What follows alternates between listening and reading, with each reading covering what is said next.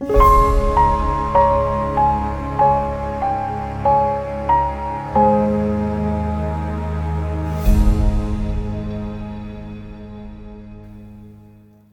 morning to you. It's such a wonderful day.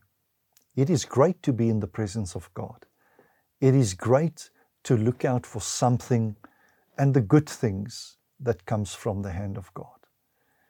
Today, I want to encourage you and I want to strengthen your faith today. And I know that we are all in the same boat. When it comes to our faith and the development of our faith, we're all basically in the same boat. It is not as if it is easier for that person and not as easy for me. When I gave my life to the Lord, there were so many wrong things in my life and so many things that happen to a person that, there's questions we usually ask. And have you ever asked the question, why did this happen to me? There's things that happened to me that I thought that were not fair, decisions that were made regarding me that I had no part in, things that affected my life and my spiritual life and my family, things that I literally had to go through and get through it. And many times I got stuck, where a person, if you specifically do not get answers, and you have prayed, you've trusted the Lord, and there's not coming in that thing that I expected. And we always need to get to God's Word. Many people are sitting in their circumstances, and the pressure of the circumstances are so great that it literally numbs you, where you cannot see the end from the beginning. Now, there's a certain person named Paul who went through many such things. He was entrusted with the gospel and the writing of all of these books. And the enemy knew that Paul had to do this because he could see the grace of God working in a person's life. And Paul went through things that he prayed about.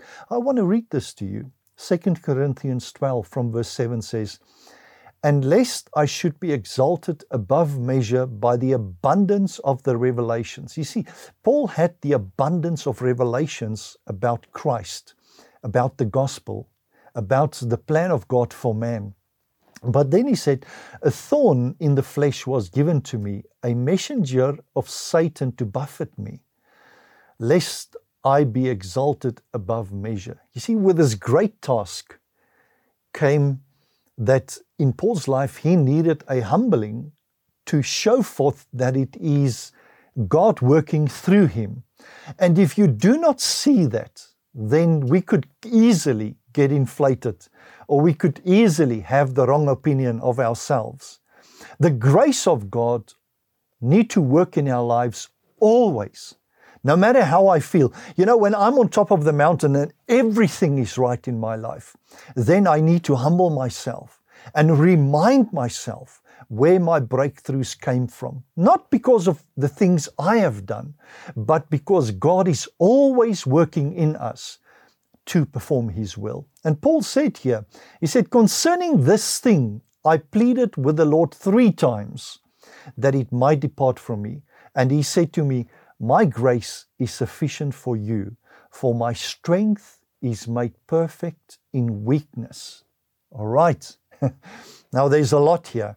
My grace, which is my power, which is my blessing, which is my work to help you, and it's a gift, and it's for free. But when my grace works, there's power released to you to get through things. And Paul said here, my grace is sufficient for you, for my strength is made perfect in weakness. It is the place of surrender to God that the strength of grace comes through and helps you. It's the place where I take my life, my situations and things, and absolutely surrender it to God. The place where I become quiet, that the grace of God might work. Do you need the grace of God for your circumstances? You know, after you've prayed, maybe you've prayed 3 times, 100 times about a certain thing, it is time that the strength of God comes through by us becoming weak in His sight. It is not by power, it is not by might, but it is by my Spirit, says the Lord. So, may the grace of God, the peace of God, the sufficiency of God manifest itself in your workplace, in your body, in your mind, in your finances, everywhere in your marriage, in your health and your wealth. Let the grace of God powerfully work today on your behalf in Jesus' name. God bless you. We love you. Amen. Did you enjoy that? We would like to connect with you and share much more with you. Just click on the link below and follow there, and it'll open up a whole world, a whole new experience of great things of God just to bless you. We love you.